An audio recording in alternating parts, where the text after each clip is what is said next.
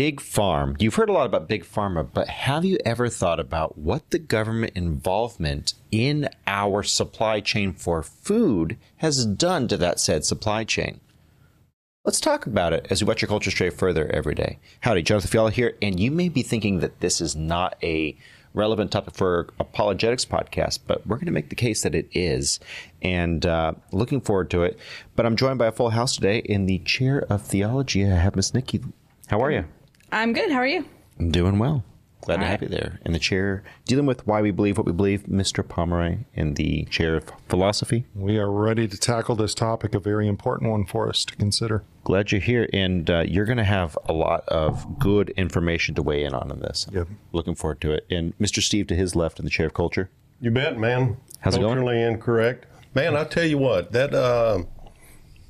Appreciate it there. There you go. Keep going. I moved this mic closer. That flag looks really good behind you there, John Arthur. Thank you. I like that. That looks real good, man. I feel spangly.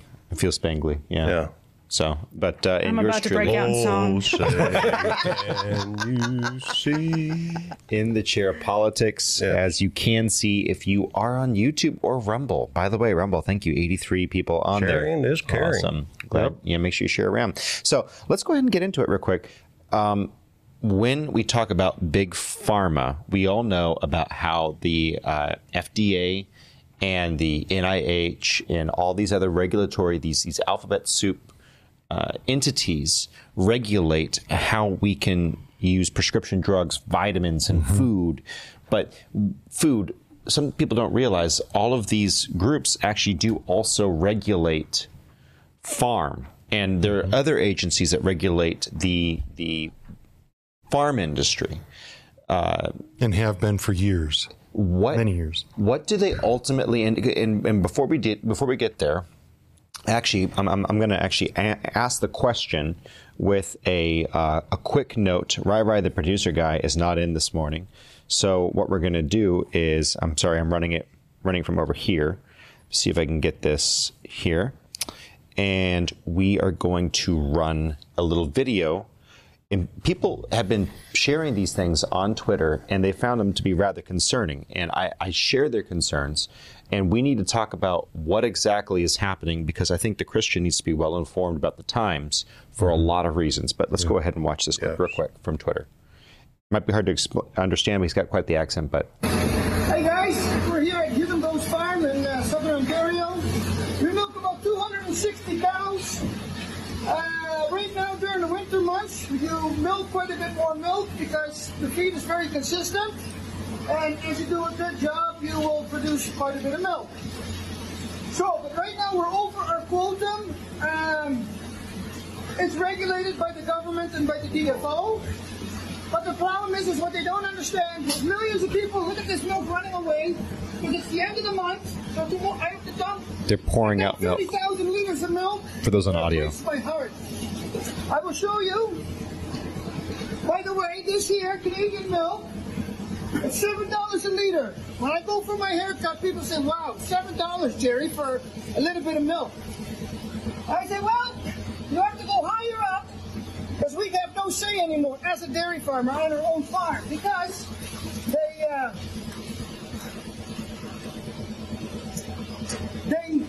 they make us dump it. And no matter how we stand up, so this time I'm going public. I want the people to see the pain that us growers have of 365 days. As a little boy, we grew up on a dairy farm, came from Europe, work, and here we are. This is what's happening. All right. So that right there has spawned a whole bunch of other questions.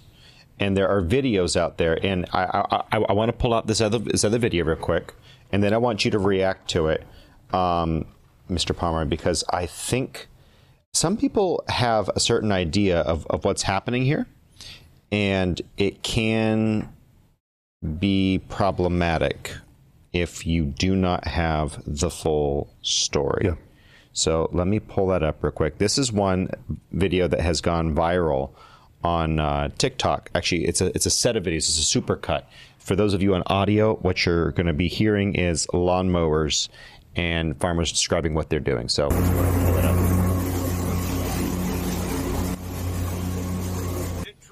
government is paying farmers to destroy their crops? And the simple answer to that is yes, they are. I initially heard about the government paying farmers to destroy their crops. I thought it was a load of bullshit. Well, lo and behold, we received our destruction notice the other day. So basically, there was two options on how to destroy the crop. The government could fly on Agent Orange, or we could manually destroy the crop ourselves. But we put too much blood, sweat, and tears in it to let them destroy it, so we decided to manually do it ourselves. Basically, it said if we used a lawnmower to destroy the crop, we could receive an extra $600 an acre. Something about the low carbon footprint or something. So that's what we're doing. Now, they really didn't tell us how many acres to destroy. They just said, get after it and we'll be watching you from satellite. We'll give you a call when you've destroyed enough. So I better get back after it.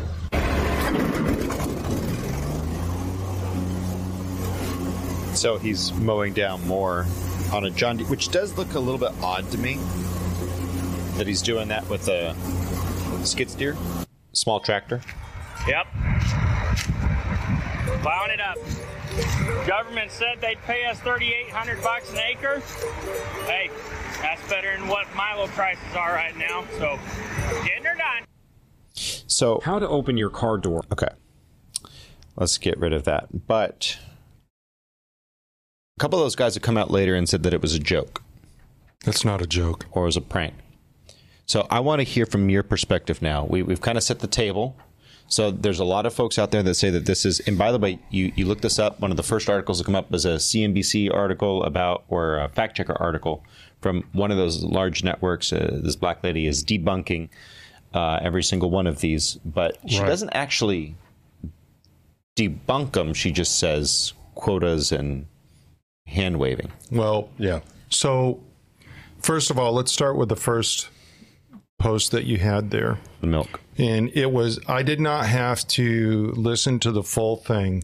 In the first 15 seconds, I knew that he was in Canada. Now, you may be thinking, well, okay, Charlie, so that's not happening in America. No, it is.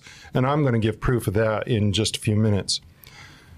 The thing is, up in Canada, that video right there should have, to the normal person, let's say that you're a person there in Canada, you enjoy drinking milk. And by the way, for those that are sitting there listening to this, nobody should be drinking milk. I'm sorry. I'm sorry. We can drink what we want, especially something like milk. Okay? So I'm not here to say that you have to drink milk. That is not what I'm saying. But if I, as a consumer, want to drink milk and it's costing me $7 a liter, do the math, folks. That's anywhere from $22 to $25 a gallon for milk. That's insane, and that's wrong. And you're forcing farmers to pour that out. That guy didn't do that for his video. He did not do that for his video. And I'm telling you, that is flat out truth right there, what's happening. That is happening in America. I grew up on a dairy farm in a small town in western New York. And I remember in my high school years, I had a friend in our class. Her dad was a dairy farmer. And I remember there toward the end of our high school years, he was no longer doing any producing of milk. Still owned the farm. Okay? Still owned the farm. And the thing is, he was not producing milk because the government was giving him more money than what he was making doing his milk. Why was the government doing that? That, ladies and gentlemen, that, young people, is the very question that must be answered. And we can speculate on some of those different things. Don't necessarily want to get into that. I have my ideas of why.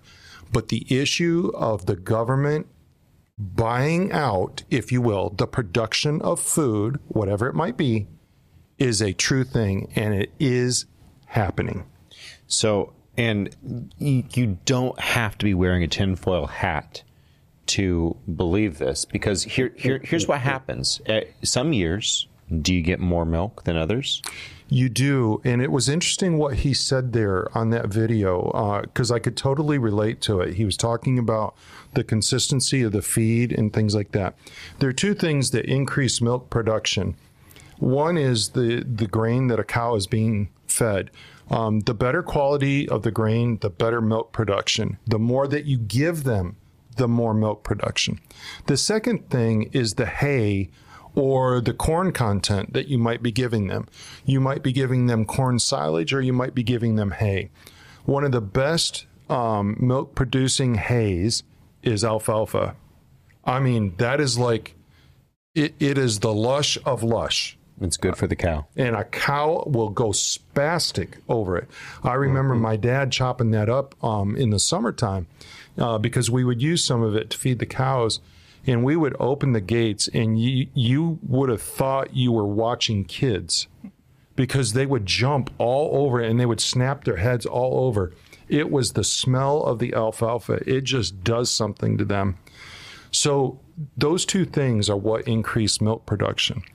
The one thing that I want everybody to really realize, because this doesn't apply just into a dairy farming situation. We're going to talk about the dairy farming side, but this is an overarching principle here. Why is the government trying to control production of something? That's the question. And if we don't answer that, if we don't get the answer to that, if we don't understand the answer to that question, we are setting ourselves up to be deluded and misled. And I'm afraid that's where we are. I want to share one more quick story, and we can get into more of this. I was driving for Uber. This is several years ago. And I remember picking a guy up in downtown, large convention. And he got in the car. This guy was an Acorn guy, or not, almond, sorry. And he got in the car and he was letting the F words fly, and we're gonna put the dairy farmers out of business. I mean, he is preaching this. I'm taking him to the airport, which is a 25-minute ride, and I had to listen to 25 minutes of this. And in the background, in my mind, I'm thinking, you do not understand what you're truly trying to do. You don't understand the ramifications of it. By the way, I'm good with almond milk. I'm good with that. I don't have a problem with that. Well, I don't drink it. It's an almond secretion. I was on almond milk for years because of my profound allergies. And that right there is the reason. I had life-threatening allergies, and so the people who say, "Oh, I drink almond milk; it's so much better for the planet," just lay off. Yeah, and that was the point. What happens to a cow when she's not milked?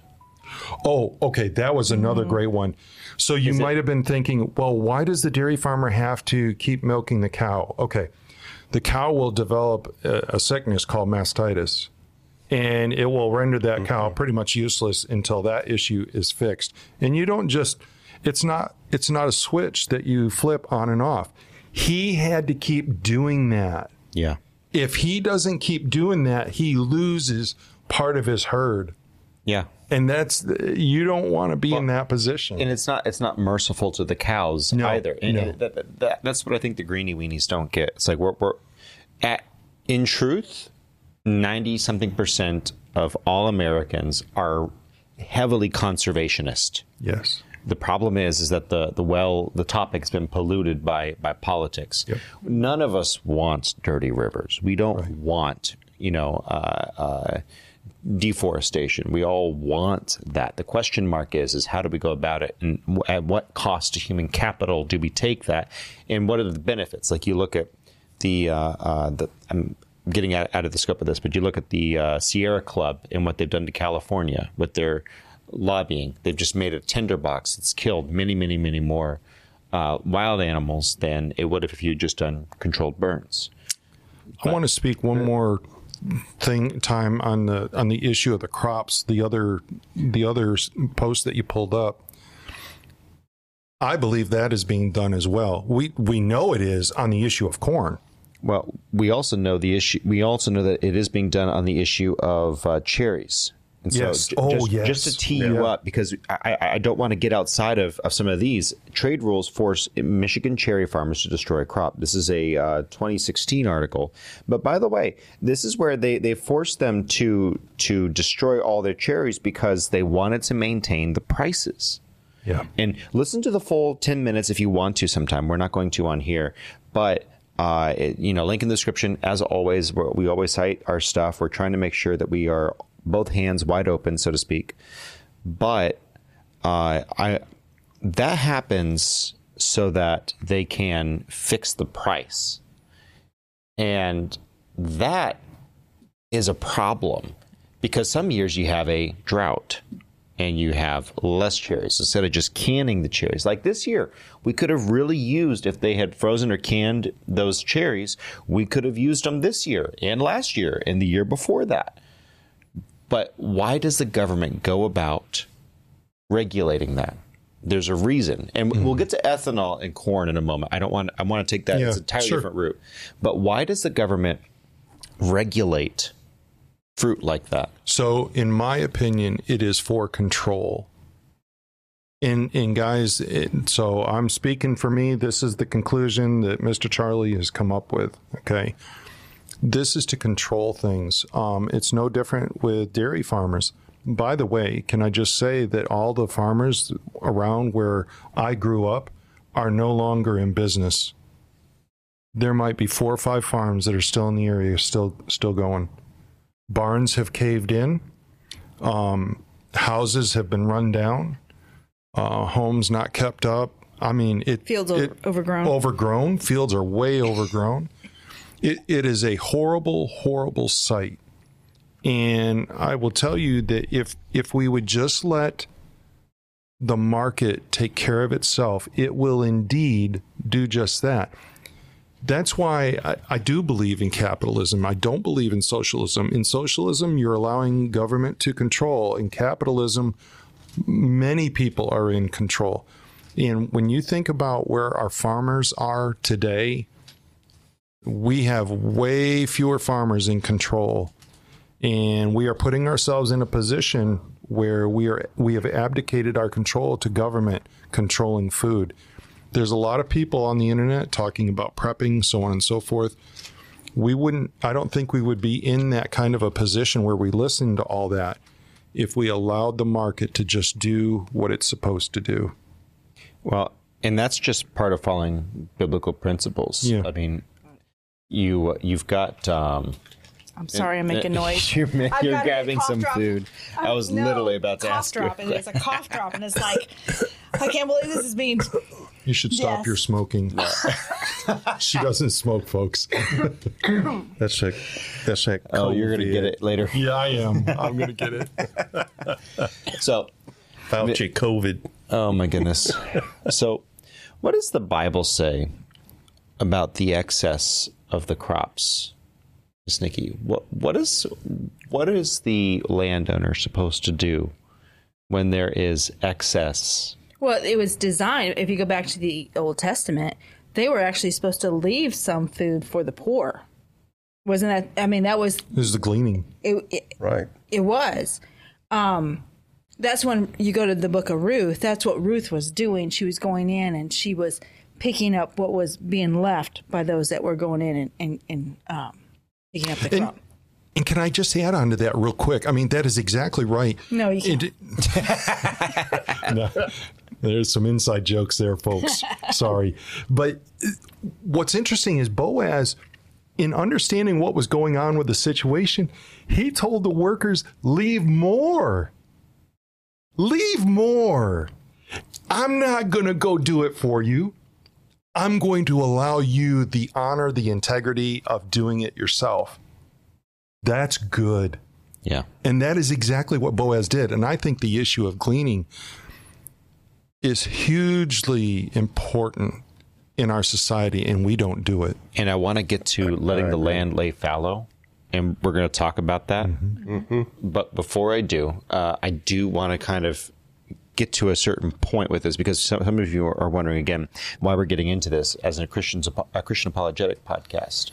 Well, it does affect you, and it is something that is directly a threat to your family. But there's something else. I think it's kind of interesting to watch the signs of the times. Yeah. I think that we're seeing eschatological workings happen in our society today. Because, again, I'm not saying that this is happening right now. But in a few years, I could just as easily see the price regulation and control of the government coming in, stepping in, and causing. I'm not attributing malice where incompetence can be asserted. I think the government's very bad at price fixing, and that's where you get the big farm. But it's not a far hop from them to go, wait a minute, no. Here, you're going to make more money this year by destroying these crops. I'm not sure if I buy all of the videos that are out there that they're destroying, but it's not that far of a jump. And the fact that we're so close to that you could have a famine that's induced by a government that says, burn all of your crops. Mm-hmm. That would bring us to a point where America would fall on its knees and say, give me a mark on my hand so that I can participate in the European and the Eurasian New World Order. You know, it's interesting because when you think about, Steve, you go hunting quite a bit, and you bring back a lot of pig meat and deer meat. Mm-hmm. And there's so many different people now with stuff on YouTube about being self-sufficient on a very small piece of land.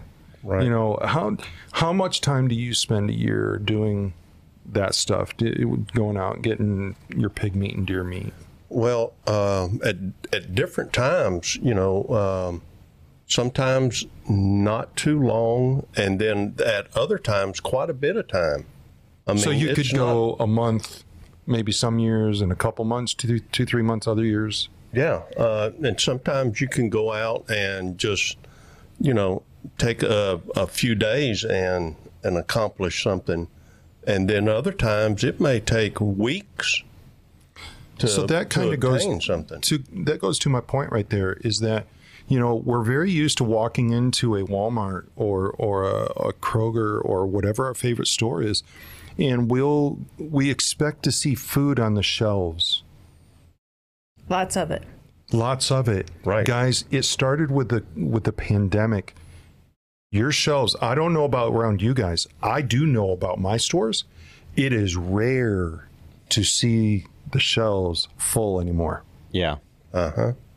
And so that really plays well with everyone's suspicions. And again, it plays very well into the conspiracy theory. Part of it is, and I do very much believe this, there's actually a good explanation of some of this based on the COVID-19 bit. And let me see if I can pull that up real quick, because there is some evidence to suggest that there is damage to the supply chain because of COVID. And that I can actually somewhat believe, because what did we do with COVID-19? We drove a dumpster truck right through the economy. Yep. And what you have is people who have a supply chain that is set up for this farm is a boutique farm, and it provides these things to this restaurant.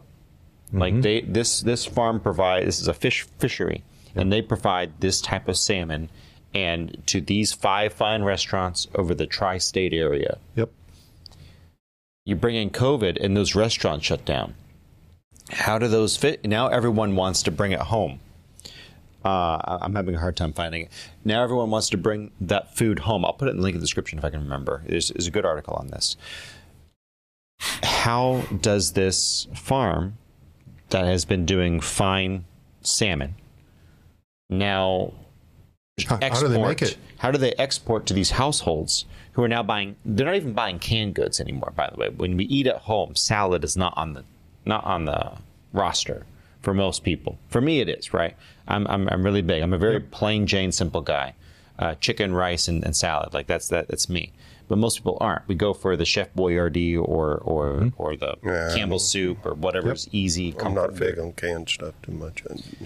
Well, it's a lot of people but are. a lot of people are. Yes. And that's TV dinners. I think that's where the radical shift is going to have to come, because when those foods are no longer on the shelves because you go to the store and they're empty, what are you going to turn to? Right. Correct. And one of the things that people don't realize is that when we go back home and all the farms are shut down and the fields are overgrown and the house and the barn are gone, you don't just pick up and start over again. To start a dairy farm or anything, there's overhead. There's a price. Yep.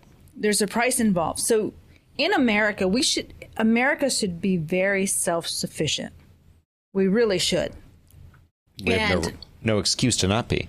No excuse. Yeah, we should not be buying from overseas, maybe shipping overseas. But everything that we need, I think America can provide for herself. And that should be a priority. Well, and unfortunately, you saying that sounds too much like the Nazis in Germany, apparently, because what you just said was America first. I just said America. Yes, I did. Yeah. Without using that trigger word. And it's not about America first, everyone else not at all. It's, Amen. Do I feed my family and do I protect my family, or do I let thousands of people who do not appreciate what America is, millions of people who do not appreciate what America is, to drag our children down? Those children who should be raised in God's light to do God's work and to change the world for the positive, to cure cancer, to go and feed Africa, to be part of the cultural change that changes Africa and China into lovers of liberty. But instead of that, what we do is we're allowing millions of people who are raiding malls, and it looks like a zombie apocalypse. Oh, yes, it really does. Mm-hmm. And they're just running and hurting through. But again, that's another podcast. But the point, I think you make a really good point. In for you younger people that are out there listening to this, and John Arthur brought this up at the very beginning of the podcast about all the different acronyms that we have within our government. I know it's a pain. Get rid of them all. That's a good start. But you as a young person should understand some of those acronyms. You should understand the ramifications of what they do within a particular agency. I'm not saying that you should memorize all of them, but you should find out the key ones. Do you know what the DEA is? Do you know what the ATF is? Those are important. Drug smuggling agencies. No, I'm sorry. I'm joking. But only partially. When you talk about those things, and we can point to historical events over the last 40, 50, 60 years with some of these agencies, and you scratch your head and you're going, what in the world? Yeah. Look at what San Francisco is going through now. Do you honestly think that you want to move to San Francisco? I don't care what kind of grand illusion, not delusion, illusion that you might have in your head about a great city to live. I promise you, for as great as what San Francisco was 40, 50 years ago, you're not going to find anybody that absolutely wants to move there. And the reason they don't want to move there is they are afraid for their life. And they're not afraid to work. They're not afraid of anything else. They're not even necessarily afraid of homeless people. But the problem is you can't go to San Francisco now without running into one, and you're scared. Yeah. You are scared. And that's what's happening. And it's only going to get worse. That's the point. When food shortages come. And people, again, you don't know how good you have it. And one of the greatest leeches on our food supply is something that they call ethanol. Yep. Ethanol production. By the way, you want to know one of the hottest hydrocarbon producers that's pumping just nastiness into the air? Ethanol. Go to Midland or Odessa or wherever it is that they make a lot of this. You got some of the very large facilities. I have a friend. He goes out there. He does gas analyzers. And he goes out, and every time he sees where they are making the ethanol, they're processing the corn into ethanol, he laughs because he says that all these people think that they're changing by driving these flex fuel cars, which get 15% lower mileage. By the way, it's 15% ethanol in that E85. That's interesting. Mm-hmm. Think about that for a moment. Yep. In other words, it doesn't do anything. Yeah. It just degrades your car and damages everything. Right. And costs and subsidies lots of money. But it also has a government interference where we have a large expansion of ethanol production underway in the United States, spurred by high oil prices and energy policies. The problem is it doesn't actually do anything for the burning of the gas in your car. Although corn is primarily feedstock to produce ethanol in the United States, market adjustments to ethanol expansion extend well beyond the corn sector. Adjustments to the agricultural sector, increased demand for biofuels will continue, as interest in renewable sources of energy grows. But there's also a problem with this. Again, recent article, by the way, links in the description below, and another article from Reuters, how ethanol plant shutdowns deepen pain for U.S. corn farmers. And think about that. That is beautiful, because here's the deal. Folks, you can research this. Please do. Ethanol has not been around a terribly long time. Why did we go to ethanol? Why did we start producing this as a part of our gasoline product? This goes back to the years of the oil embargo. Mm-hmm. We were low on gas, the supply of gas. How do we extend that? How do we make something to keep that from just totally being demolished? Because remember, if we run out of gas, we bring this country to our knees. And that right there is what led to ethanol production. Now, I'm okay with something like that happening. That's a positive move. In theory. In theory. But who was a part of doing that? The federal government. And so let's compare that. Big scam. Let's compare that. Let's compare ethanol. Let's compare ethanol real quick to fracking. Okay? Let's compare ethanol to fracking. Because that's a fun comparison. Take ethanol. You'll have something that is not naturally made. It is something that is a for lack of a better word, a manufactured process that does not, it didn't come out of any private research. Right. It didn't come out of something that people said, hey, let's solve a problem in the free market. Okay, fracking did. Fracking, cheap made oil cheap. Ethanol diluted oil that you're putting in your tank. Yes. It diluted the petroleum, and it did nothing, very little, if anything, to actually burn and make your pistons fire in your cylinders and the engine of your car. It did nothing. So you take those two different avenues. One of them is propped up by the government, and the government has to pour millions and millions, billions of dollars into ethanol. Yep. The other one, the government is actively stopping because they don't want you to be energy independent because, and they, let me be very specific, the people with the agenda to bring about a new world order where they are on top and they don't know what they're doing, but they're preparing the road for Antichrist.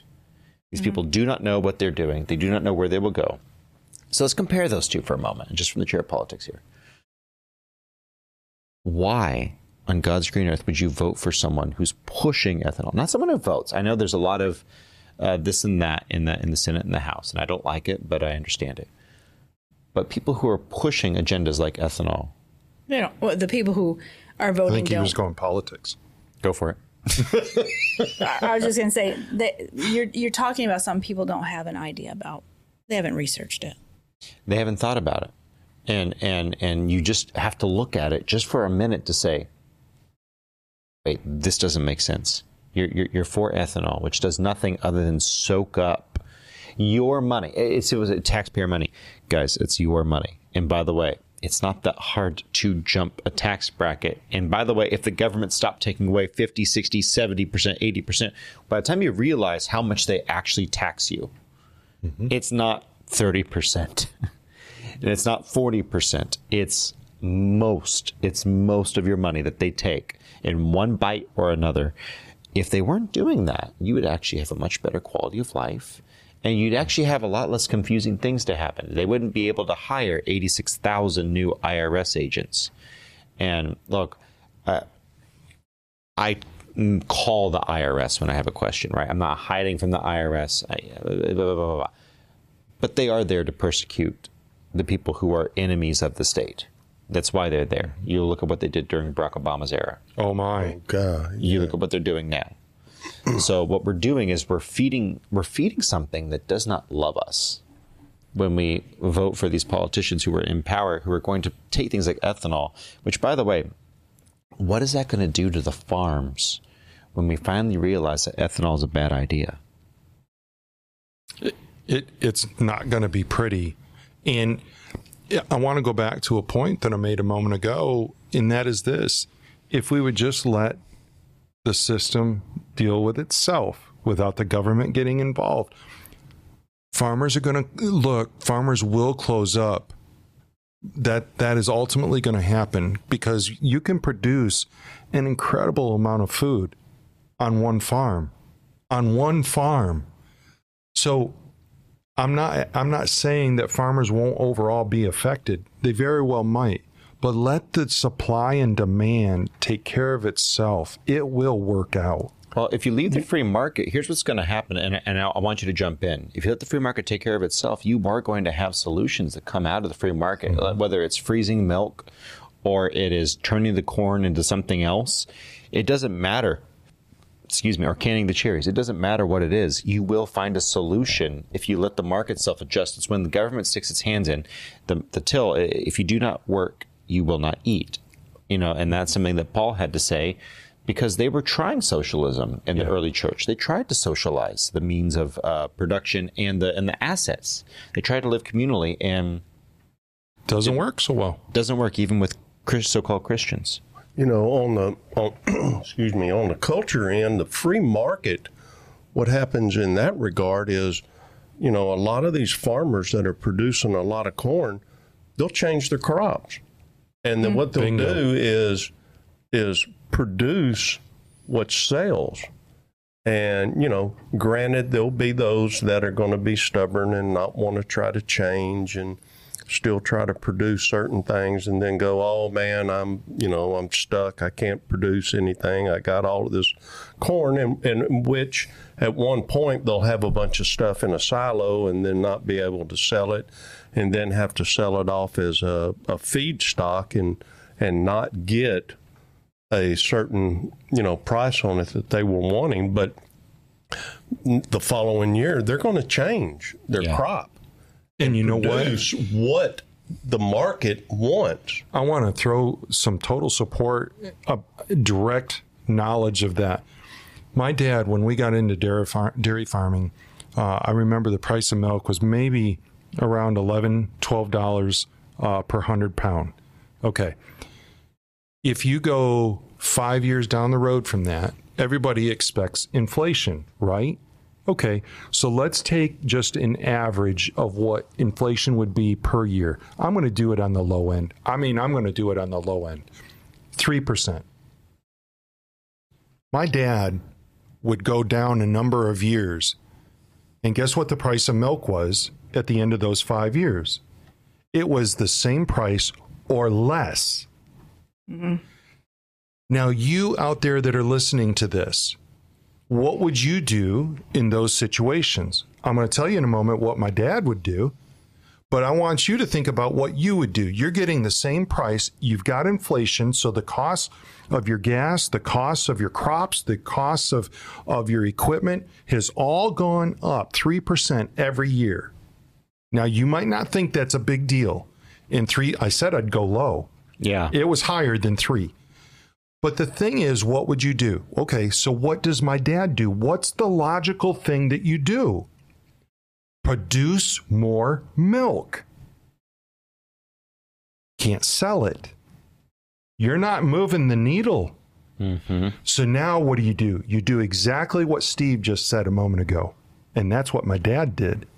Okay, so now what we're going to do is we're just going to raise some extra oats. We're going to cut some trees out of the forest that we've got on part of our land and try to sell some of this wood. You adjust. Yeah. That's what it's about. Make the adjustment. Would there have come a time in which my dad would have said, we need to be done with dairy farming? Mm-hmm. Yes. Yep. And there's an argument that we actually have too many people in that industry, and part of it is because of the subsidies. Yep. And you're in the situation where we're paying for that milk that is being dumped, and it's not going to children in Africa or something. I don't say it's not going anywhere. It's going in the ground. It's going in the ground and does nothing there. I mean, at least with produce, you're grinding it up, putting it back into the ground.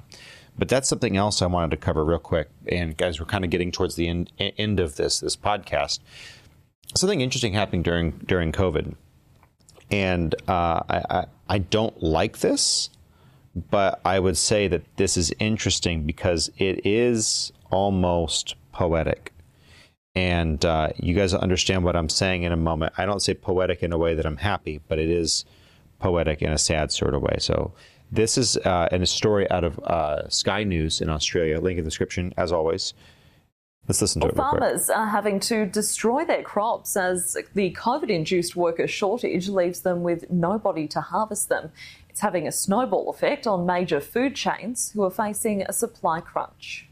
Perfectly good produce ploughed back into the ground. This is the harsh reality for some South Gippsland farmers left with no staff to harvest their crops. We had about 44 staff away at once. Our production has gone down 50% or even more. Chris Schrewers is having to destroy 300,000 celery plants. The third-generation farmer now can't meet orders for all the major supermarkets and has had to stop exports. It just disrupts the whole chain from not only your business, but the people that you rely on to get your product from A to B, and then your clients and the end consumers at the end of the day aren't getting the produce on the shelves. While shoppers are faced with empty supermarket shelves, Woolworths and Coles have also had to cancel some orders from growers. Everyone's balancing what they can do.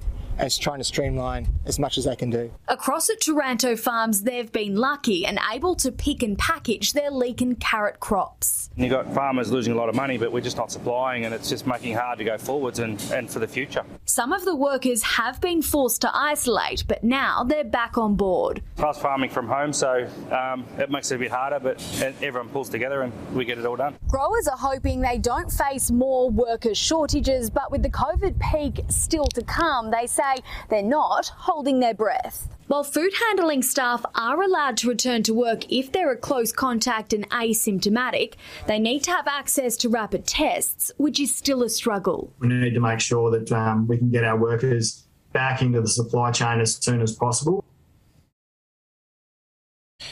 So today I'm going to show you the 5... And that shouldn't even be an issue.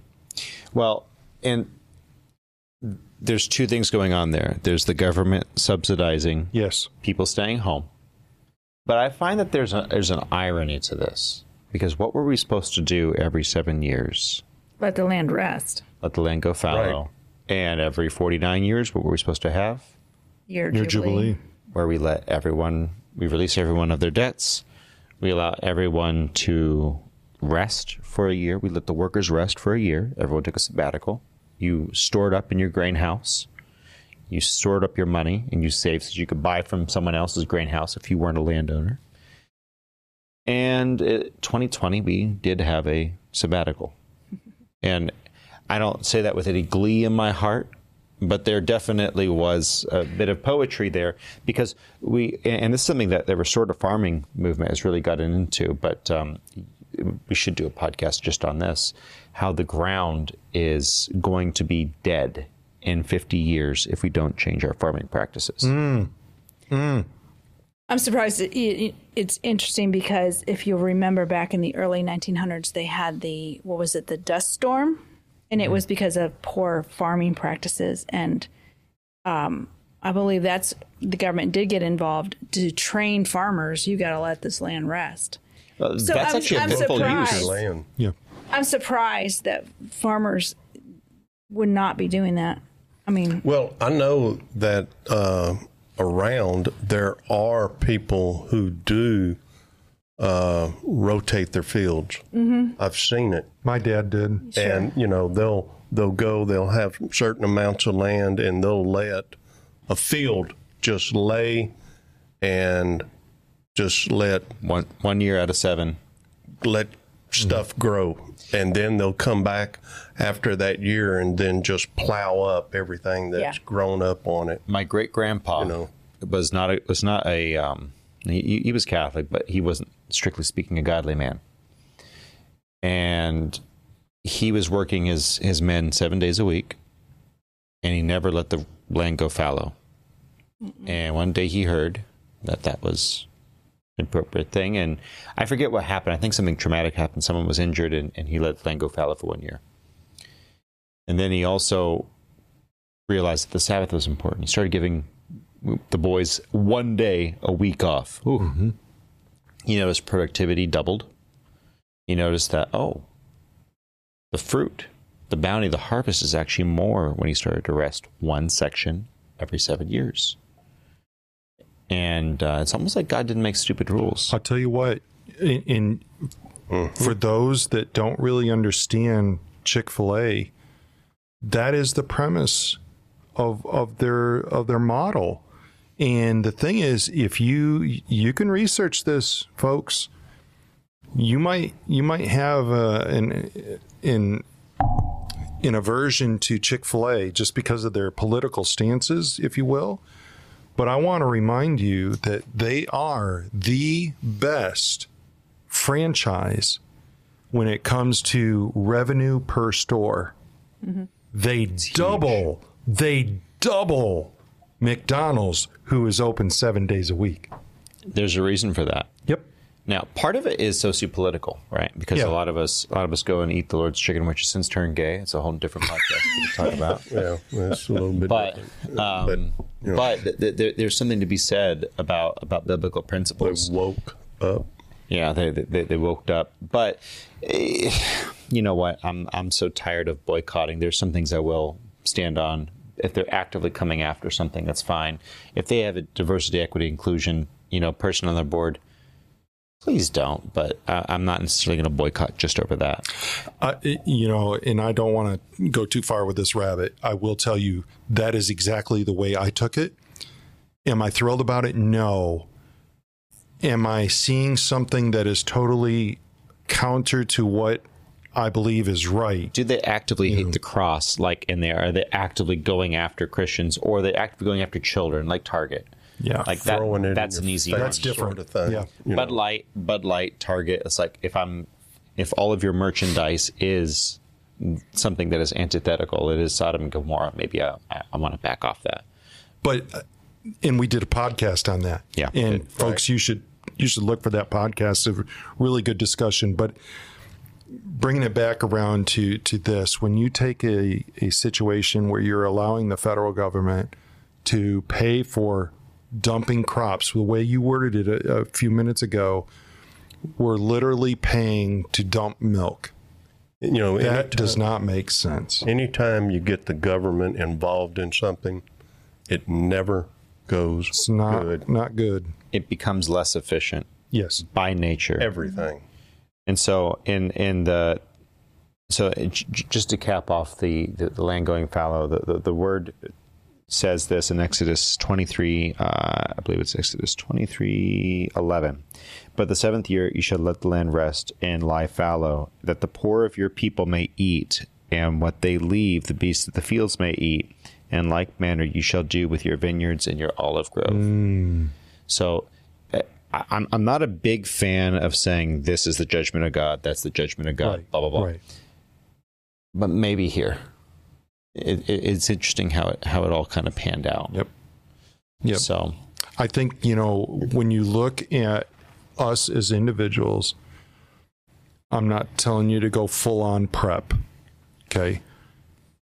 But I think you should do your own research, and you should understand what you might want to get prepared for, because if you've yielded as much control to the federal government as what we have, and they decide to pull the plug on access to that, guys, forget about the baseball games for your kids or anything like that. You want food. You're going to try to figure out how to survive. So, and by the way, there's great, not sponsored by Patriot Food Supply, please, we'll take it anyway. But, there are, that's a good thing. But there are ways. There's a book out there, How to Grow Everything You Need in 3 Square Yards. Yeah. And I've got a friend who's part of the restorative farming movement. Just what he gets out of one row, it's half the length of this. It's the length of that wall to that wall is enough to feed your family if you were to condense it and to do it the way you wanted to. Yep. What he does, though, is he's got about 12 of those, and he's pulling off about 2 pounds of produce a day off of that's that. pretty significant. Every day, what you can get, and he is pumping it out, and he's selling it to other people. You know, he's got it's amazing what you can do with just your backyard. So, Steve, going back real quick to your pigs and deer meat, how many pounds of meat do you think you would have a year? Oh man, I don't know. I've never really tried to weigh it. I fill a freezer up. Okay, Charlie. So that's an example. I end up with enough to feed my family, me, at the time, my wife, and another person living with us, and then I give some away. So, I mean, look at that. One simple act of going out and hunting produced enough meat probably for almost a year.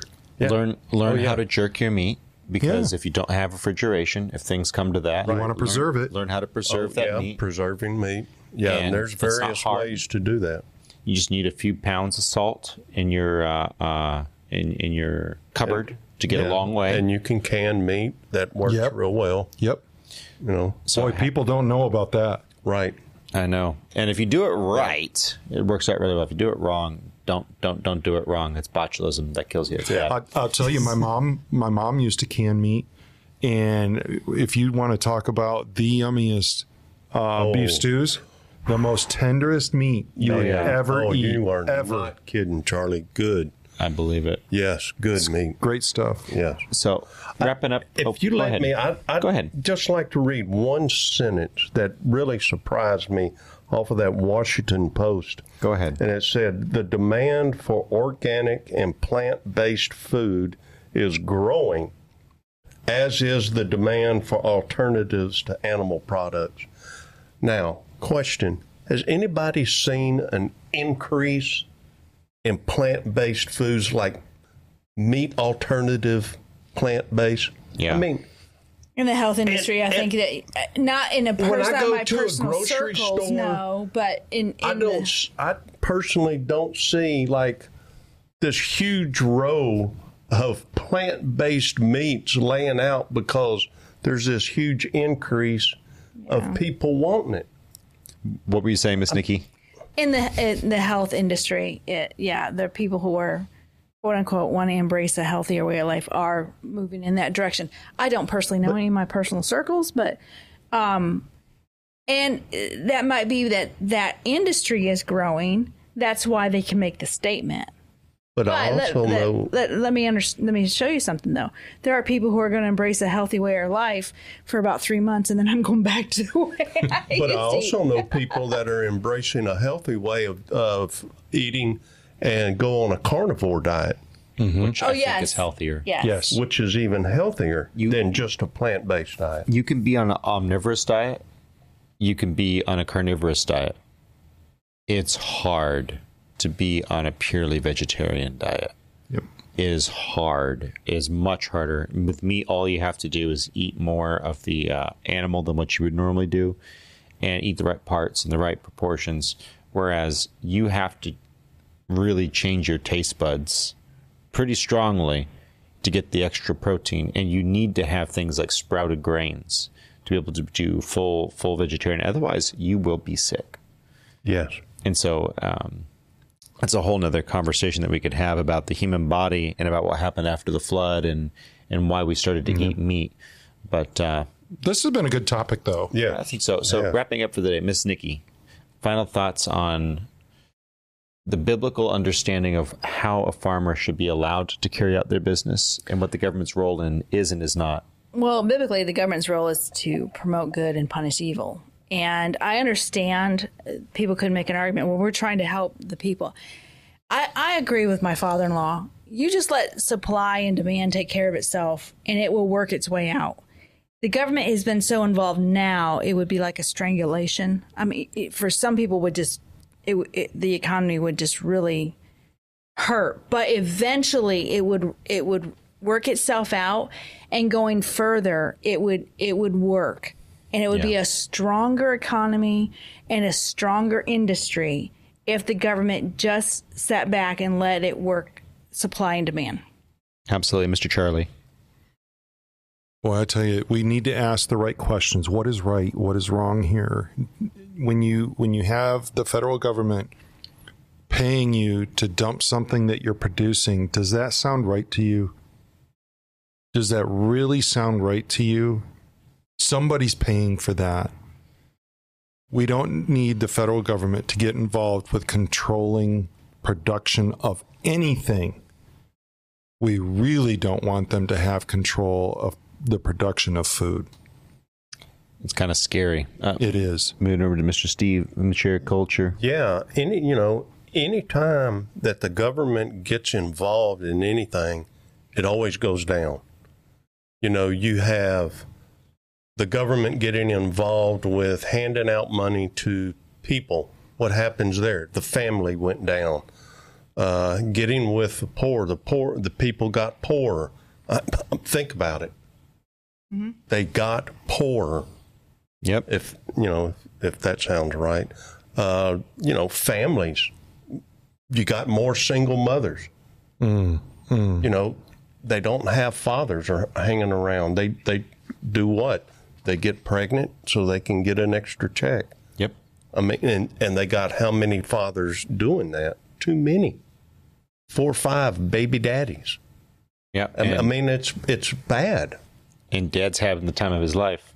Yes. And it's the same thing with the farms. Exactly. And then you got what happening?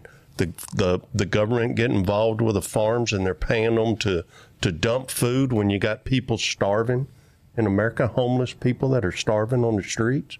Doesn't make sense. Come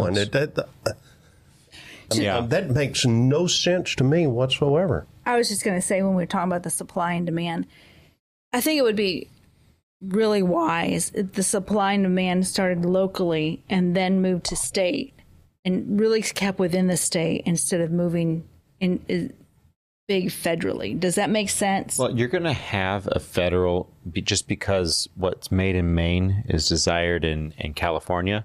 But what I think you're alluding to partially is the governance of that. Yes. If there's any governance, it really needs to be local.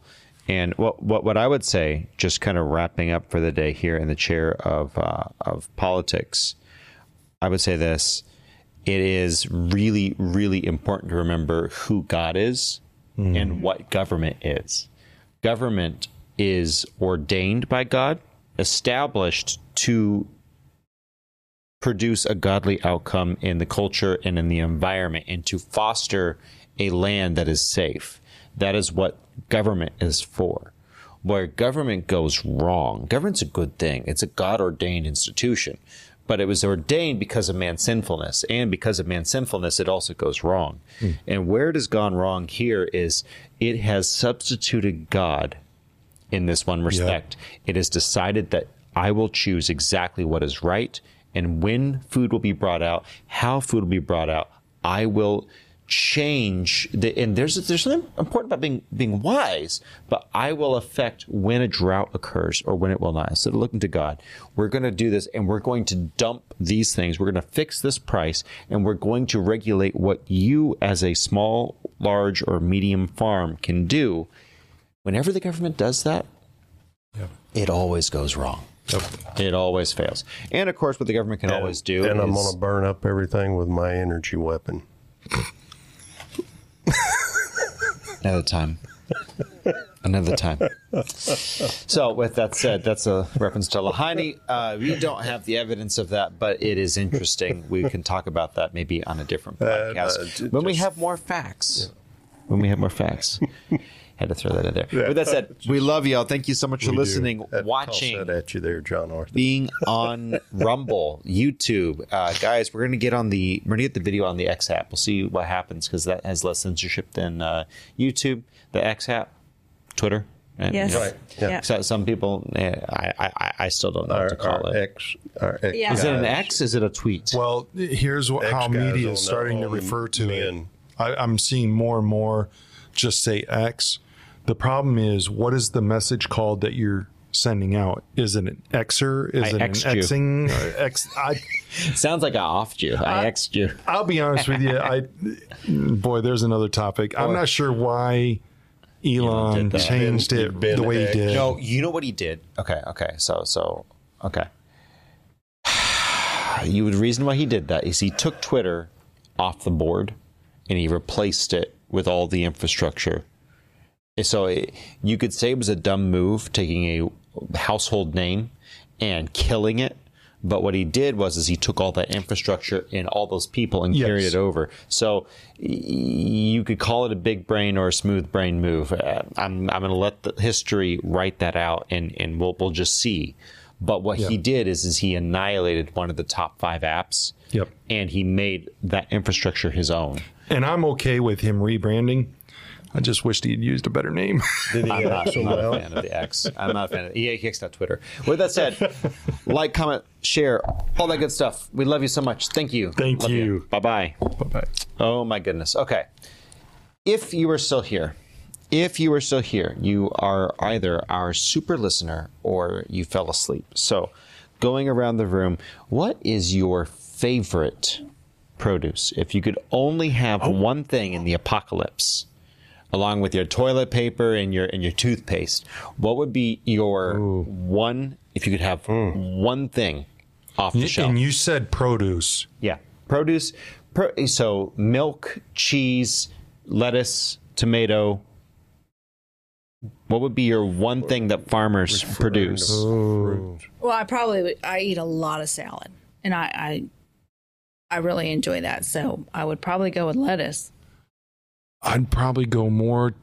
He's going to go with milk. Well, no, I'm leaving milk out of this. I do drink a lot of milk. I would probably go potato.